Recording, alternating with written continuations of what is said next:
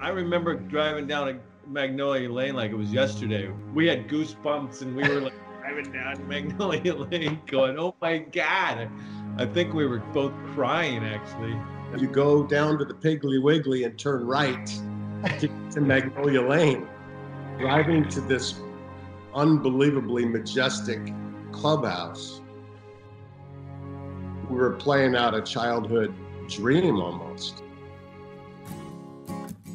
This time on The Fire Pit, Mark Wiebe and John Ashworth share a story about a dream and deal they made as kids, which came true at the 1986 Masters. Wiebe, a two-time winner on the PGA Tour and 2013 Senior Open champion, and John Ashworth, who revolutionized golf fashion, made a deal when they were kids.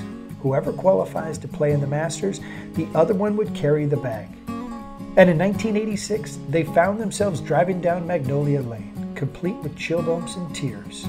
It was their dream come true. We ready to go, boys? Let's rock, man. Let's do this. So before we get to 1986, the Masters, quite arguably the greatest Masters of all time, by the way. Give me a little context and background as to your relationship, because, you know, for you to end up on his bag at the 86 Masters meant that, you know, you didn't just meet, you know, a couple weeks before. Yeah, no, we go way back. We go back to the Stone Age in Escondido, basically. Yeah, Weaves and I knew each other when, God, I don't know when exactly, but you don't. What's your first memory of Mark Wiebe, John?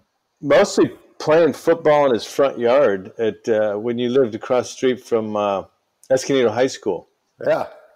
That's what I remember. I was probably 8 years old. You were probably 9 or 10. I don't know. You're about a year and a half older than me, and I think so. I'm right between you and you know. There was the Disneys, there was the Weebies. You know, it was kind of a football culture. Mark's dad was the football coach at Palomar Junior College, and Mark played. You know, we all played football as kids. You know, his dad coached Tom Dempsey, the guy, the kicker, the famous kicker who ironically just passed. Is that true? Wow.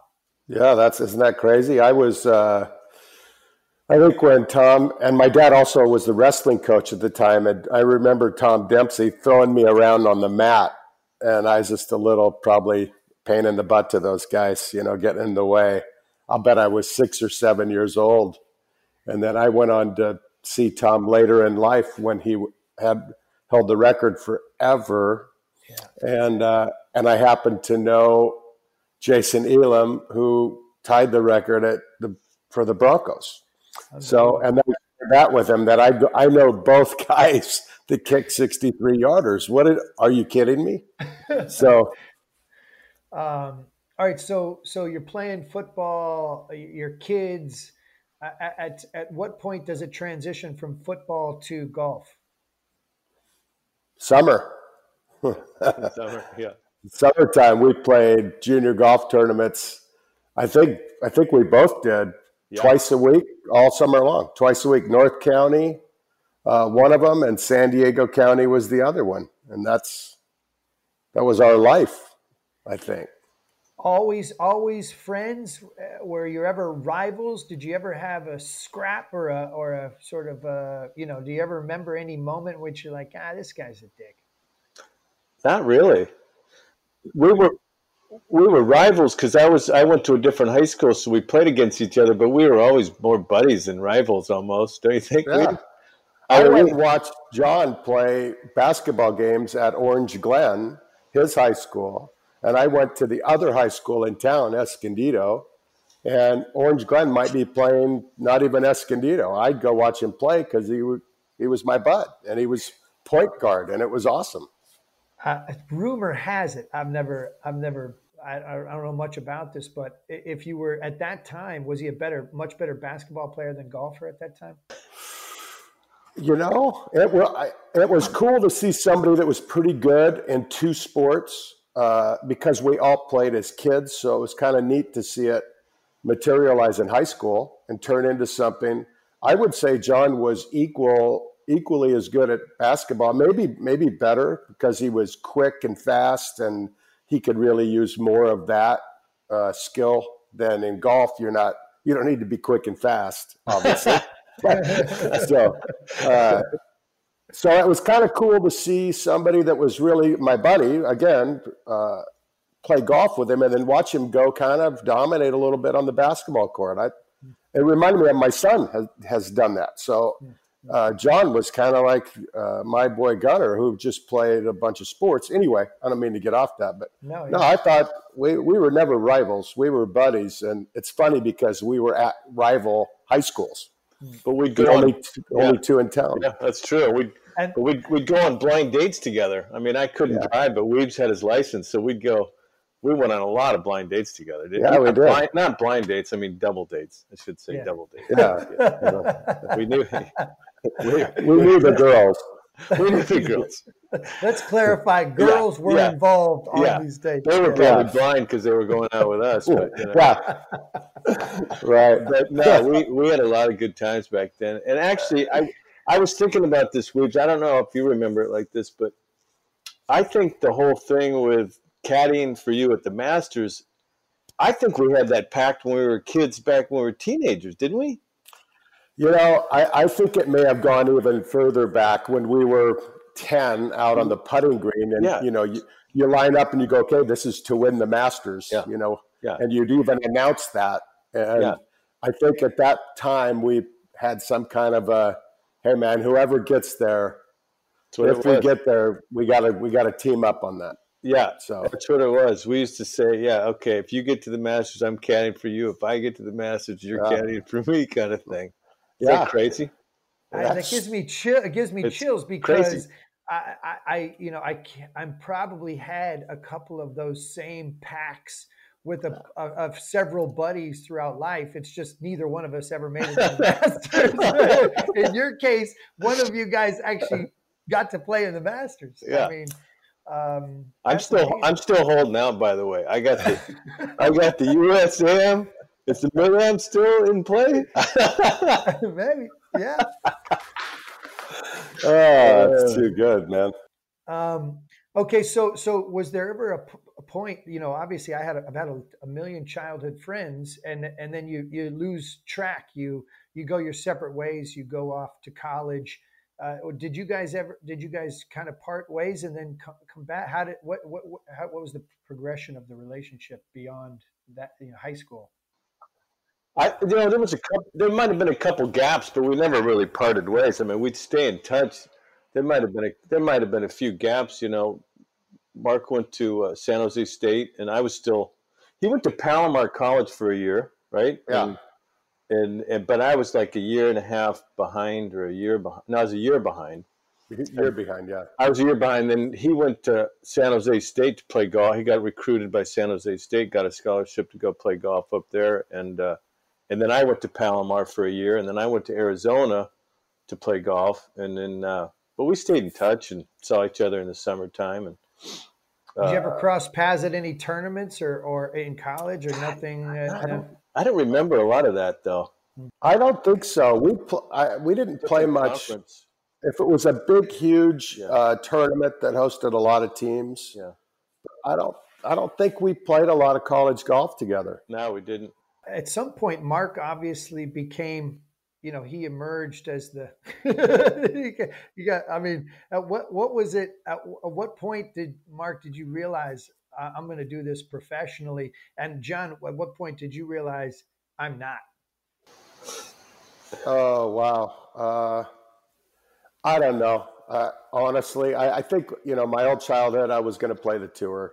And then it just became where I was going to play the tour. And then I went to school and I knew I was going to play the tour. I told my coach, I'm not going to be here all 4 years or my last 3 years. I'm going to play the tour. So, and I got to a point, my dad was a coach and a teacher, so we didn't have much money. And it got to a point where I needed a job because I had to pay for stuff, and I couldn't go to school, golf, and have a job. I couldn't figure that out. So I left school, turned pro because I needed a job. What year is that?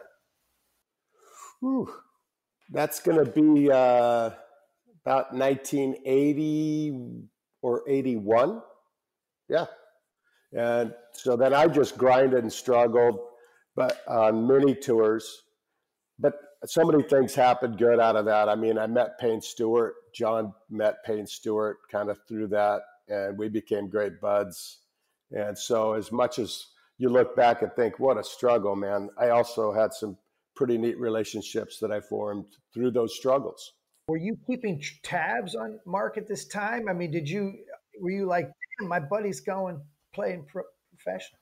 Yeah, I was at Arizona, and then my golf I kind of thought, hey, I'd be a pro golfer too, you know. But then very quickly I was like, yeah, I don't shoot in the 60s as much as these guys do. So I thought, no, that's not going to be the life for me. At some point, I was like, no, I cannot do this. And so again, he was a little ahead of me, but I kept tabs on him, knew what he was doing. I got out of college and was kind of waffling around. I got my degree in agronomy. I was going to be golf course superintendent guy or golf course designer guy, and I couldn't get a good job on that. And Mark was like, and then I was actually an assistant pro at Fairbanks Ranch, and I was kind of hating that. And he was playing the mini tours in San Diego, and he said, hey, listen, why don't you caddy for me, and then we'll go to tour school, and if I get my card, come caddy for me on the tour. He goes, I can pay you $250 a week. I give you 5% of whatever I win. And I was like, God, that sounds great. Let's do it. I was all in. I was like, that sounds like going with a circus, Yeah. So anyway, I don't know if you remember it like that, but I think that was probably 1984. Yes. You'd been doing it. You'd been 83. It was 83 or 84. Yeah, but honestly, he got to the point where he was really good, and like when we'd play in the mini tour events, he either won, came in second, or came in third. Pretty much. I don't know if you remember that, but I remember you were like pretty dominant in the mini tour thing, no matter where we were. And it had to be because it didn't pay very much. Yeah, it didn't pay very much. You'd probably win, and you'd win $1,000 or something. But yeah, it was crazy, man. But then we went to Q school, and it was I think the first one was in Oregon, wasn't it?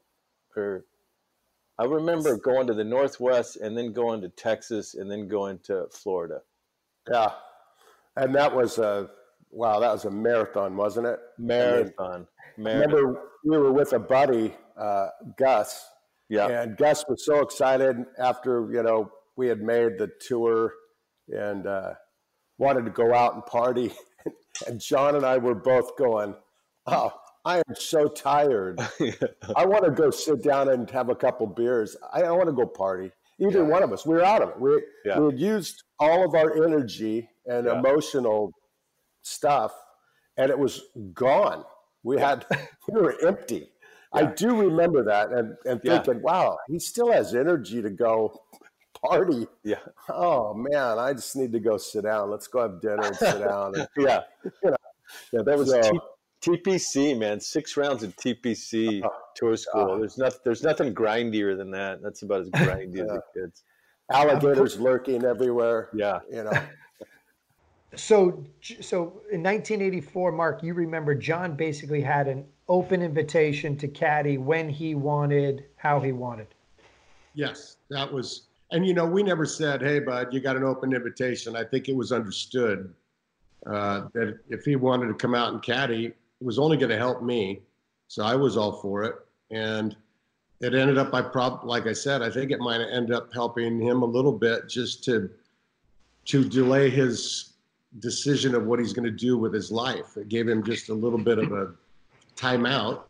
And by the way, he could go out and make some connections, see some of the United States, and see what, where he wanted to do his deal. You guys are getting around by car? You guys traveling together? I mean, are you having, I mean, the good old days, early 80s PGA Tour? What's that look like? What's that feel like? No, for me, it was, once we went through the whole tour school, it was like, and he got his card, it was like, hell yeah, I'm going to caddy tour for a year. We didn't go back and forth like, oh, you're going to open. No, it was like, hey, we're doing this thing, And I was living at home, so for me, it was pretty easy, to wait till the tour started. I don't know, I might have been caddying at La Costa to make some dough or something like that, but. Then when we got started, I had a Jetta. I remember my Jetta because I slept in it quite a few times. But we didn't really travel together that much. I don't know. You were with Kathy and. Oh, okay. I would get around with my car, but yeah, no. For me, it was like, oh my God, it was get away from reality and. Figure out. I had no idea what I wanted to do, and like Mark said, I mean, oh my God, I met some incredible people, changed my life really. Mark's sponsor, Jerry Montiel, just to name one of them, right, was my eventual partner in Ashworth, which was Mark's sponsor. So that's a whole separate podcast, like the movement out into the world of fashion and Ashworth, but essentially that you couldn't have gotten there without being, out on tour and seeing what you were seeing. Who amongst you mentioned Payne Stewart? Who are among the other players are you having a relationship with, or becoming friendly with, or are there a couple other players or what was the relationship like with Payne and the involvement in your life out on tour? Oh, well, just hanging around with Mark, the guys that he was buddies with, but Payne was one of his big buddies, and we'd play practice rounds all the time with Payne. So, got to know him obviously. And, but plenty of other guys too, David Frost and, I don't know, can't recall all of them. Yeah. I hung with a bunch of foreigners. I had a Australian buddy, Wayne Grady, had David Frost, South African, had a couple other Aussies that I was buds with, and a couple guys from the UK. So, it was kind of if you were a good guy, we'd hang out with them. But when it was time for us to work, we worked hard. There's no doubt about it. We were grinding because we both needed money. We needed to live, so we couldn't. Neither one of us had the cash, so we couldn't treat it like a vacation. Yeah. It just turned into being, we got to grind this out and, do what we got to do here. But I think the friendships, John's a pretty likable guy, as you know, Matt. So I don't think it was a big issue for my buddies to like John because I knew they were going to like John. Yeah. It was, you know how it is. Yeah. So, and tell me a little bit about the relationship of player and caddy at that time. Obviously working hard, but I mean, was John walking the courses beforehand, giving you yardages, or were you pretty low maintenance in terms of a pro at that time? Well, I think I'm low maintenance because I like doing my own thing. But no, we were a team. There's no doubt about it. I don't think it was a player caddy thing. I knew John wasn't going to caddy forever. You knew this was just a temporary thing for John. So it was a year thing. I remember saying, "Hey, let's do this for a year. Let's make the most out of it. Let's let's grind and yeah." And you're in your early 20s at this time, John, or 25, 24, I 25. think it was 27. Yeah, I was 25 probably. So I'm going through 1984, Andy Williams, the San Diego Open, T48.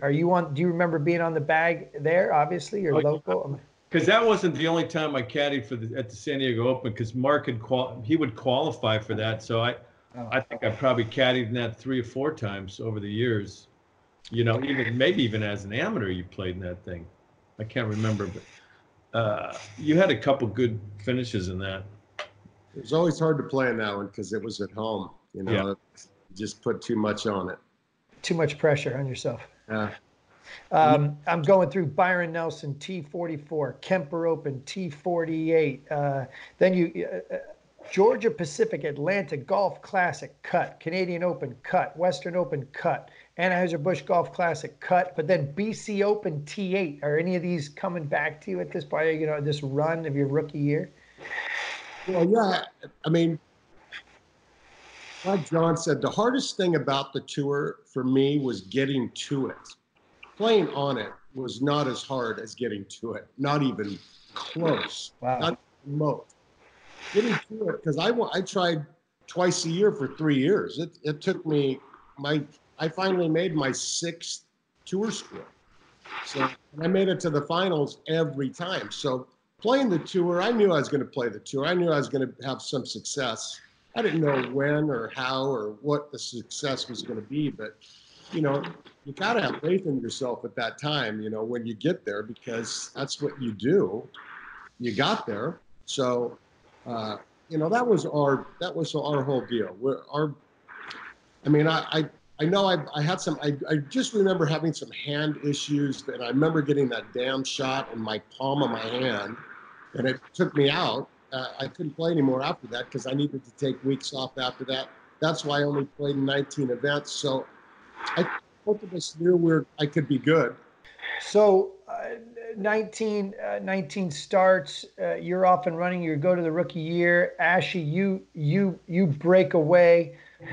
We'll touch on sort of the infancy of Ashworth, the brand, in another podcast. But if that's 84 and 85, is that where you kind of sort of go off onto your and at some point, Mark, you pick up Hank Ashworth as your caddy in 85 or 86 along the way, right?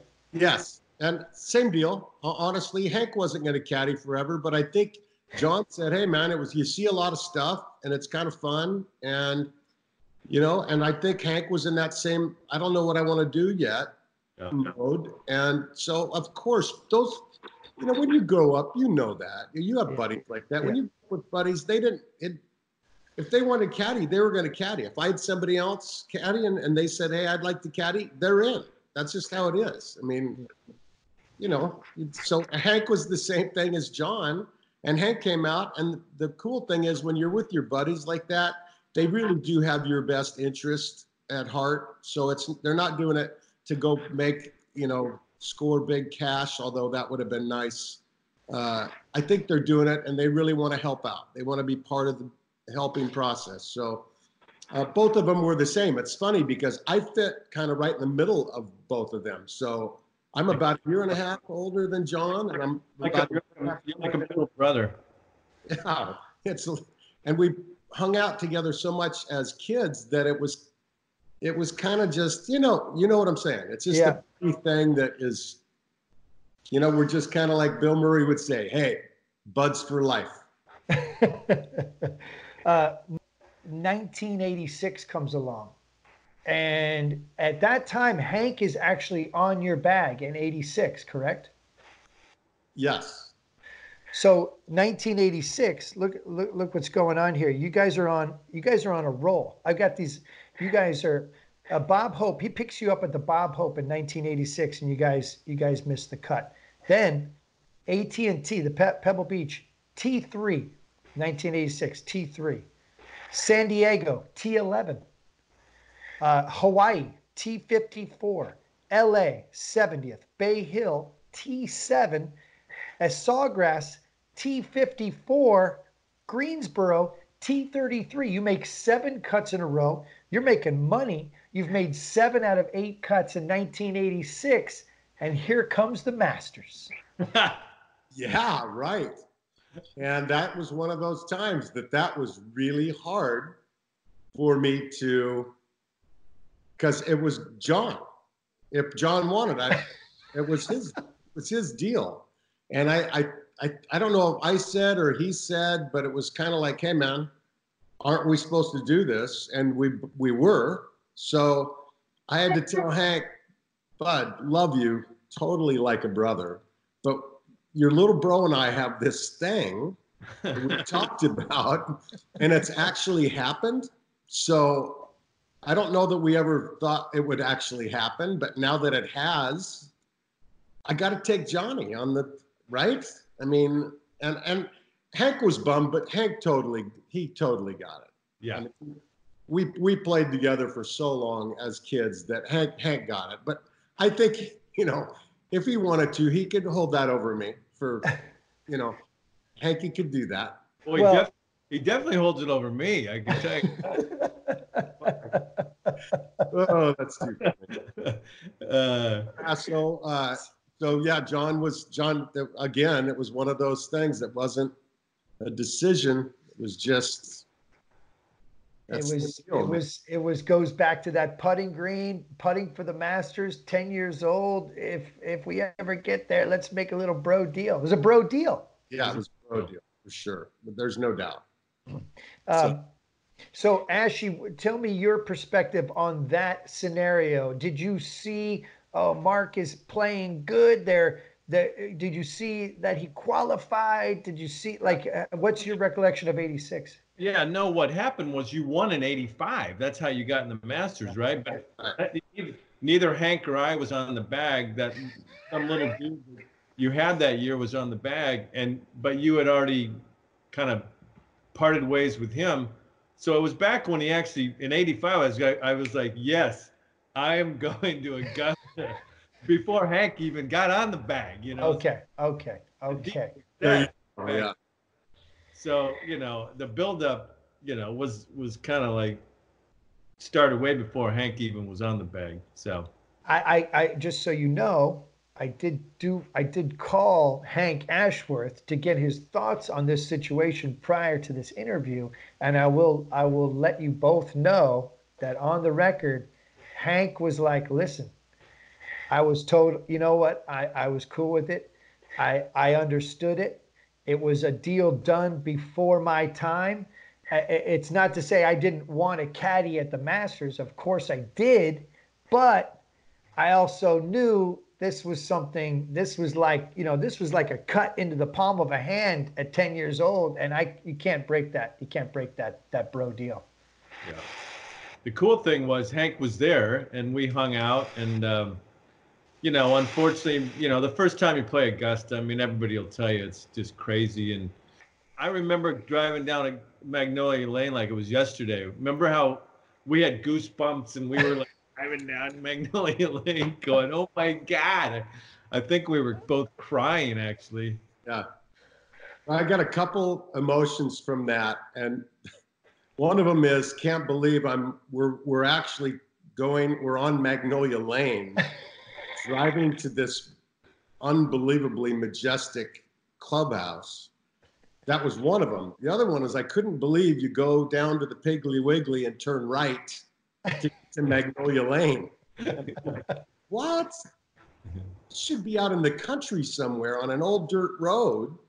And I just remember going, wow, you're across the street from a dry cleaner and a bar, I think called the Masters Bar or something, and a Piggly Wiggly, and then all of a sudden we're on Magnolia. So it went from, this is the wrong turn. This is not, this can't be that.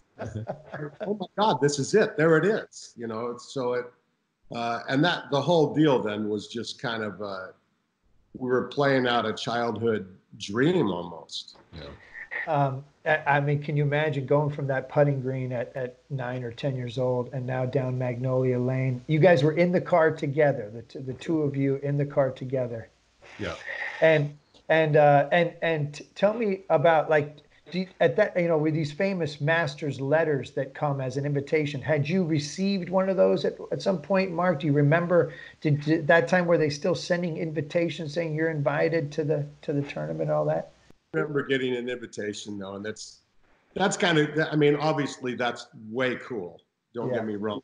But the drive into the clubhouse is when you really start hyperventilating and, you lose your breath on the whole situation of being at the tournament you've grown up watching on television with your childhood buddy.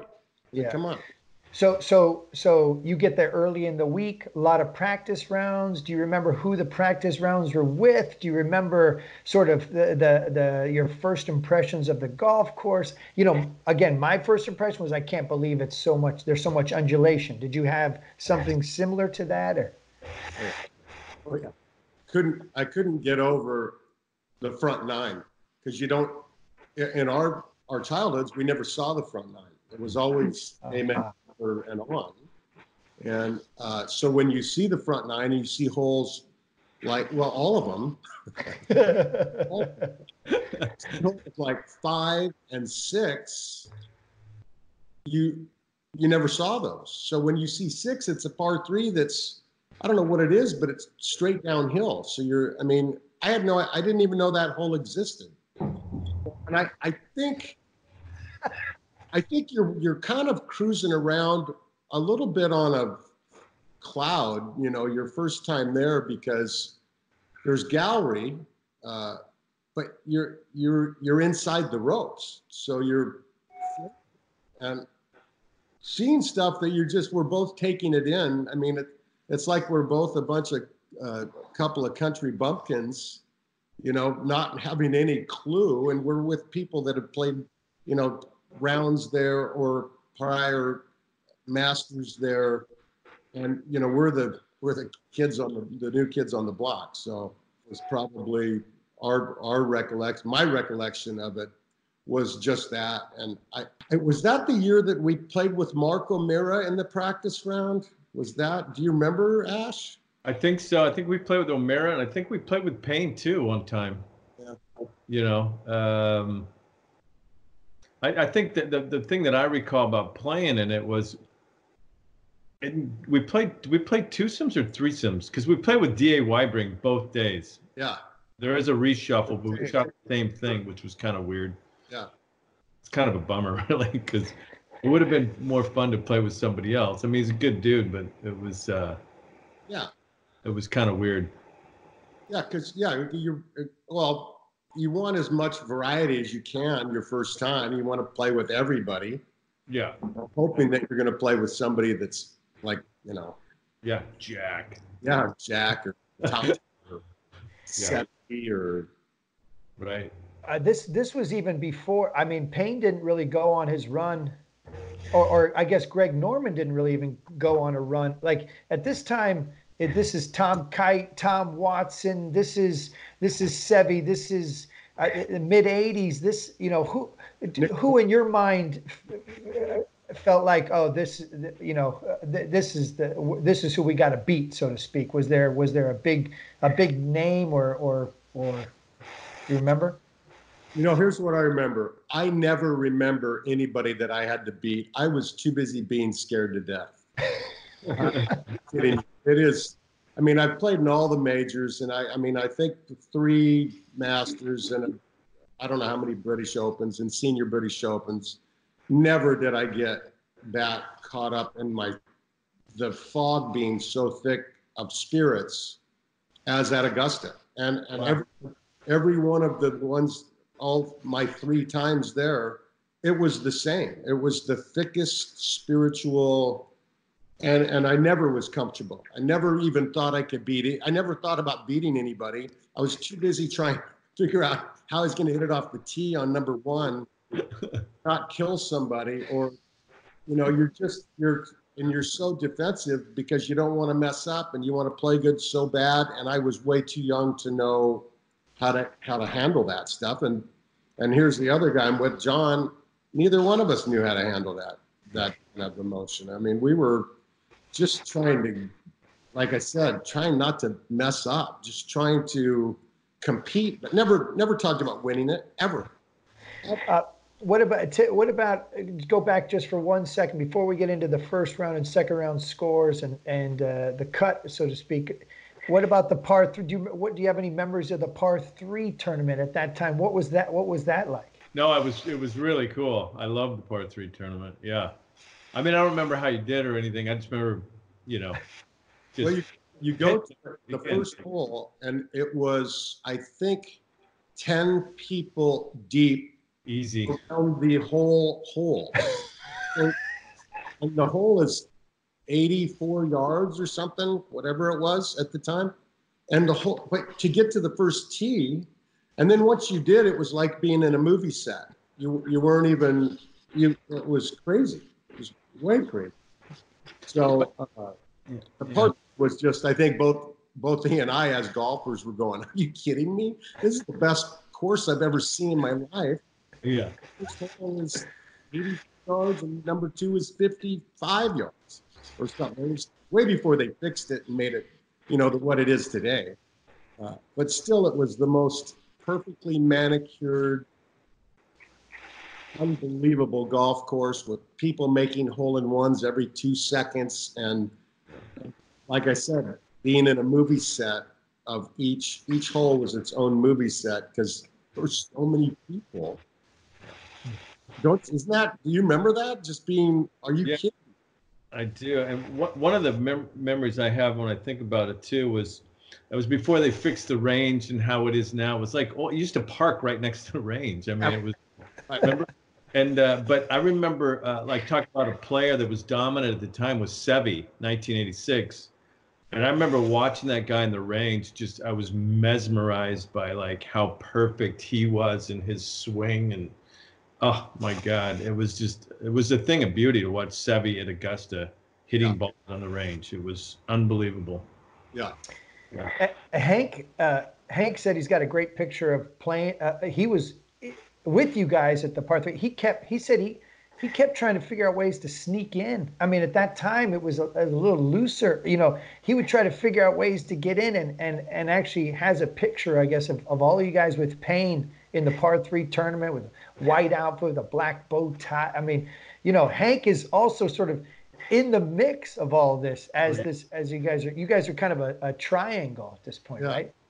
Mark, is it even more special for you looking back, like sharing this? Like, I always say, people say, oh, you have the greatest job in the world, you go, but it's only special because you share it with people who you can, you have a connection with. That's what makes it so special. It's not about where you are, it's about who you're with. To some degree, do you remember that and sort of feeling like, wow, this all culminated in this moment in which you and your childhood buddies and these caddies are enjoying this together? Well, without a doubt, everything's more fun sharing it with someone. Yeah. So this is no exception. I mean, it was a great feeling. But if you can, how it is when you're with a buddy or a loved one or anything, it just makes it's more fun. You talk about it like we are now. I mean, I'm 62. John, you just turned 60. No, 59? Now 60. You're welcome, by the way. Welcome. So here we are. We're 62 and 60 years old. This started when we were like 8 and 9 and 10. Really? And we're talking about it. So if we wouldn't have done it together, we wouldn't have those memories to share. So first round, 76, at that point, was there a moment in the first round did you start out birdie, or were you do you remember anything of the details or holes or amen corner or anything relating to sort of specifics? I remember it was like the hardest golf course. Watching it on TV and seeing guys hitting to 13 and 15 and 2, and I'm standing out on 15 in one of the rounds with the 1-iron, going for the green. What? And I just remember that. I just remember it being so difficult that I think we were both didn't know it was going to be that hard. It was. Yeah. Oh my God! Talk about you just couldn't breathe. Yeah, and it was persimmon woods. It wasn't woods. And what I just remember the greens were just so freaking crazy. Like, I don't even know how you could two-putt them, I mean, they were just nuts. They are nuts. And listen, I'm a really good putter, and so is John. So there's 2 really good putters, kind of scared to death of these are out of control. I don't know how to do this. We had never done anything like this. They're undulating questions and the speed were you left you kind of defenseless if you hadn't been there and done it. I mean, looking back, there was no chance.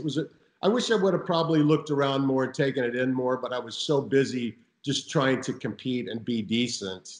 But, you know, I did my next couple times. I took more in of the whole deal of Augusta. So 76, 78, you know, at some point, do you stop sort of feeling the pressure? And at some point, did you allow yourself to really enjoy? Did you guys remember sort of having the back nine on Friday, just being like, hey, let's have some fun here? I mean, did you ever stop grinding? I think that second round, I think, I'm not sure, but I think we were 8 over after 12 or something. And I do remember having that look at, let's just have fun coming in, man. We just got the shit kicked out of us. So let's have some fun coming in. I think we both said that. And I think we played the last 5 or 6 holes at par, or maybe 1 under. I don't remember. I think we 2-putted 15, but we were talking about Crystal when we're on the fringe there, hitting that 1 iron to the green. But I think to do that and that helped break 80, because we were, I mean, I couldn't do anything. I mean, the course again, it just ate me up. It was too hard. I had to hit every shot perfect, or I thought I did. It just. Yeah, the one thing that I recalled was, you know, it has this super wide open feeling, right? I mean, it's not like it's tight, but it is, because you have to hit the ball in a certain spot to have the right shot. That's what was so weird about it, you know. And after we played it for the whole week, it's too much to figure out. I mean, that's why they say, you know, you got to play there a few times and all that stuff. But yeah, crazy. Hank recalled that the next week he picked up your bag again. You went to Harbor Town, and he remembers you pointing out the fact that, you know, you had like a 30-foot putt, you know, putting green, practice putting green. You were showing him, hey, this is how hard I would have had to have hit it at Augusta to hit this 30. And it was like you just barely tapped it. And there you had to give it a wrap. Like the difference in green speeds at Augusta was so different than, you know, now you got a pretty uniformed set of green speeds almost week in and week out. You know, here we are, you know, 2020. But then this was a stark contrast to what you saw on a regular basis. Unbelievable transition going from Augusta to Hilton Head, Bermuda, kind of slow Bermuda greens, tiny and fairly flat, as opposed to Augusta, big, undulating, and freeway speed. So, and I do remember, I remember being on the putting green with Hank and showing him I would have hit it this hard to get it there. And the ball would go like 3 feet on a 20-footer. And I said, "Bud, I'm not kidding you. I was still talking about it. It was so nice to not have to, you know, putt it 10 feet to the right on a 10-footer and hope that if it didn't hit the hole, it stopped near it. And playing 10 feet of break on a 10-foot putt, which I hadn't ever done before, to go to kind of slow, flat greens. And then you see Langer, I think, didn't he win Augusta and then Sea Pines the following week back in the regular tour? Probably. I think he did, and that's when I remember thinking, how do you do Oh yeah, went back to back this ever roller coaster ride, and then you go win at Sea Pines? Yeah.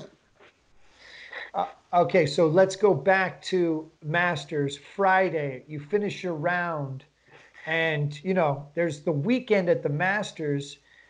You know, this is the cathedral. Do you pack up and do you guys take off, or what happens? You know, here quietly, this is the greatest, arguably one of the greatest Masters of all time. What was the weekend like?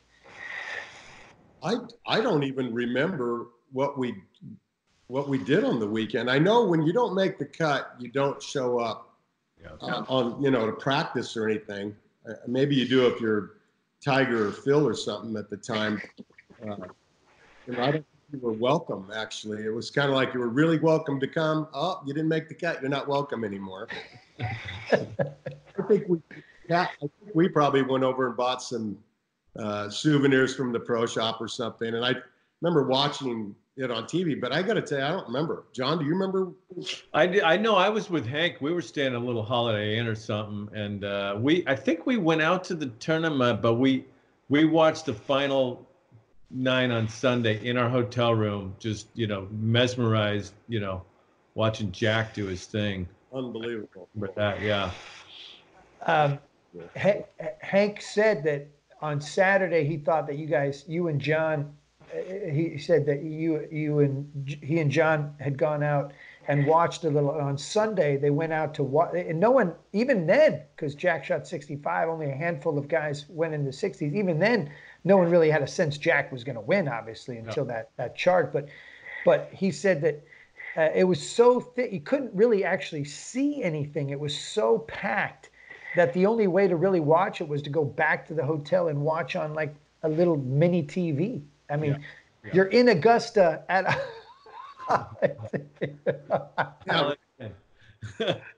watching it in a hotel room. Yeah. Yeah, it doesn't make sense, but when it's that packed. Yeah. I mean, you couldn't get around. Yeah.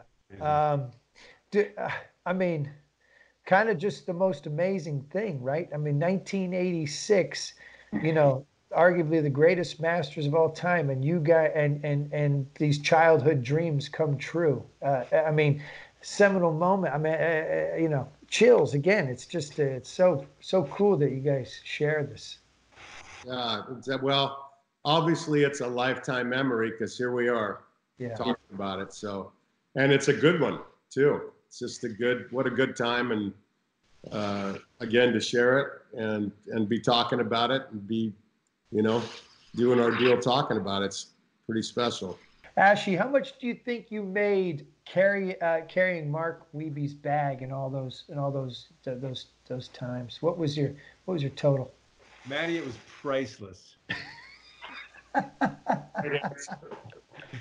You can put a dollar figure on that. It was absolutely. Hey, Mark, do you mind turning around and grabbing that photo behind you and just holding it up to the camera? These are the guys, huh? Okay, so check this out. This is won the Colorado Open in 1986. Actually, I just had won the Quad Cities in Moline, Illinois, and everybody couldn't believe I wasn't playing the next week. I said I got to play in the Colorado Open. I already said I was going to. Only saw 9 holes, of course, that I had never played before. John said, I've played it. Don't worry, I'll coach you around. And so there's the picture during the Colorado Open. You can see that. And if you can read, let me get close enough. Can you read what that caption says? 1986 Colorado Open champions Mark Wiebe and John Ashworth. Yeah. And quietly, John, no collar. No collar as a caddy. No bib, no collar. No. That was back. That literally is in the Stone Age right there. And you're Colorado State or Colorado Golf Hall of Fame, correct? Is that what I read at some point? And two last things. I know John has a relationship with the number 33. And so do you. What's the fact that you shared this childhood memory? Is this what it's about? This 33 is about you guys? Yeah, it is. It's just kind of I don't know how many times I'm asked this, and I wish I had this killer story about it, but it just has something to do with karma. And it just, every time we were together and are together, something happens that there it is again. It's a 3 or it's a 33, and it could be a parking spot. It could be the number we have at a table. Who knows? But it became so often that we went way past, wow, that's a coincidence. And way past the, are you kidding me again? To now it's like, well, yeah, it's, of course it's 33. So when I was doing my Link Soul bag on the Champions Tour, I said, Bud, we got to put 33 on there, don't we? And John said, well, we got to put it on there 3 times. So we figured we had to go through and figure out where we were going to put it. And I got I had to see. Wow. So that's a whole nother story, but tattoo. Yeah, I took it probably a little bit farther than the rest of us, but no regrets there either. It's kind of part of our deal. If we could go back and look, I would bet money that it was circling around us when we were 9 and 10. We weren't aware of it yet. Yeah, we started honing in on it when we were in high school, though. It goes back pretty far. I mean, so yeah, it's kind of crazy. It's been a thing. And give me a couple examples for you, John. I know you've had like a million situations where 33 and 3 have come up. I don't know. No, it's just it's always been a thing. It's just always been a thing, and it's always come up, and I think, like Mark said, it's like a karma thing. And if you look it up, if you look up the number 33, if you Google it, it is a universal magical number. I mean, it's good. It's good stuff. Jeff Ogilvy quietly from like 133 yards aced the playoff hole to end this year's Wishbone Brawl, or last year's Wishbone Brawl, which is amazing. Last question, boys.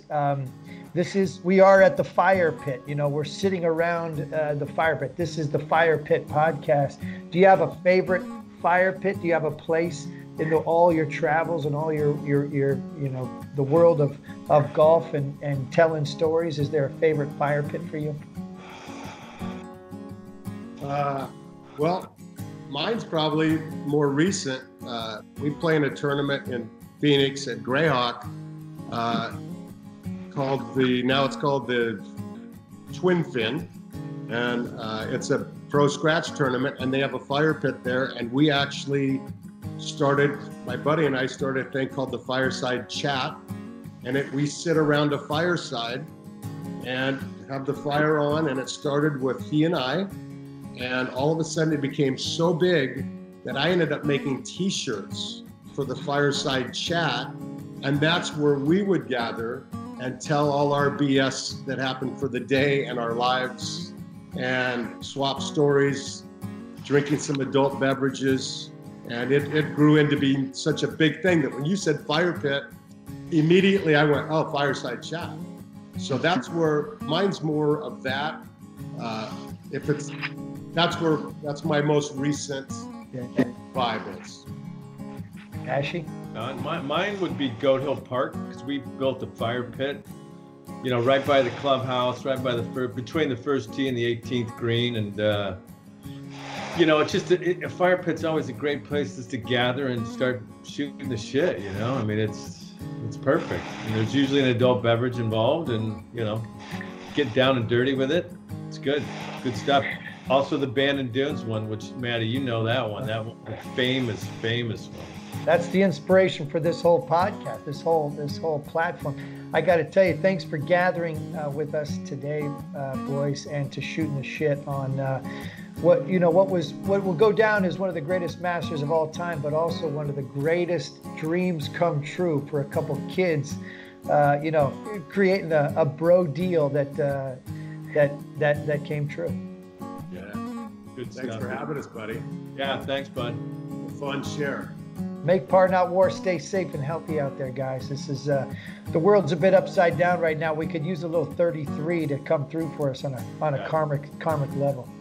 We'll be there. All right, love you guys. See you guys. See you. Thank you. Thanks, man. Thank you for listening to The Fire Pit, produced by Alex Upeghi, edited by Rex Lint, theme song by Joe Horowitz. Please rate and review this podcast on Apple Podcasts, and you might find your review featured in a future episode. Got a question, comment, or a story for us to track down? You can find me on Twitter at Matt Janella or on Instagram at Matt_Janella.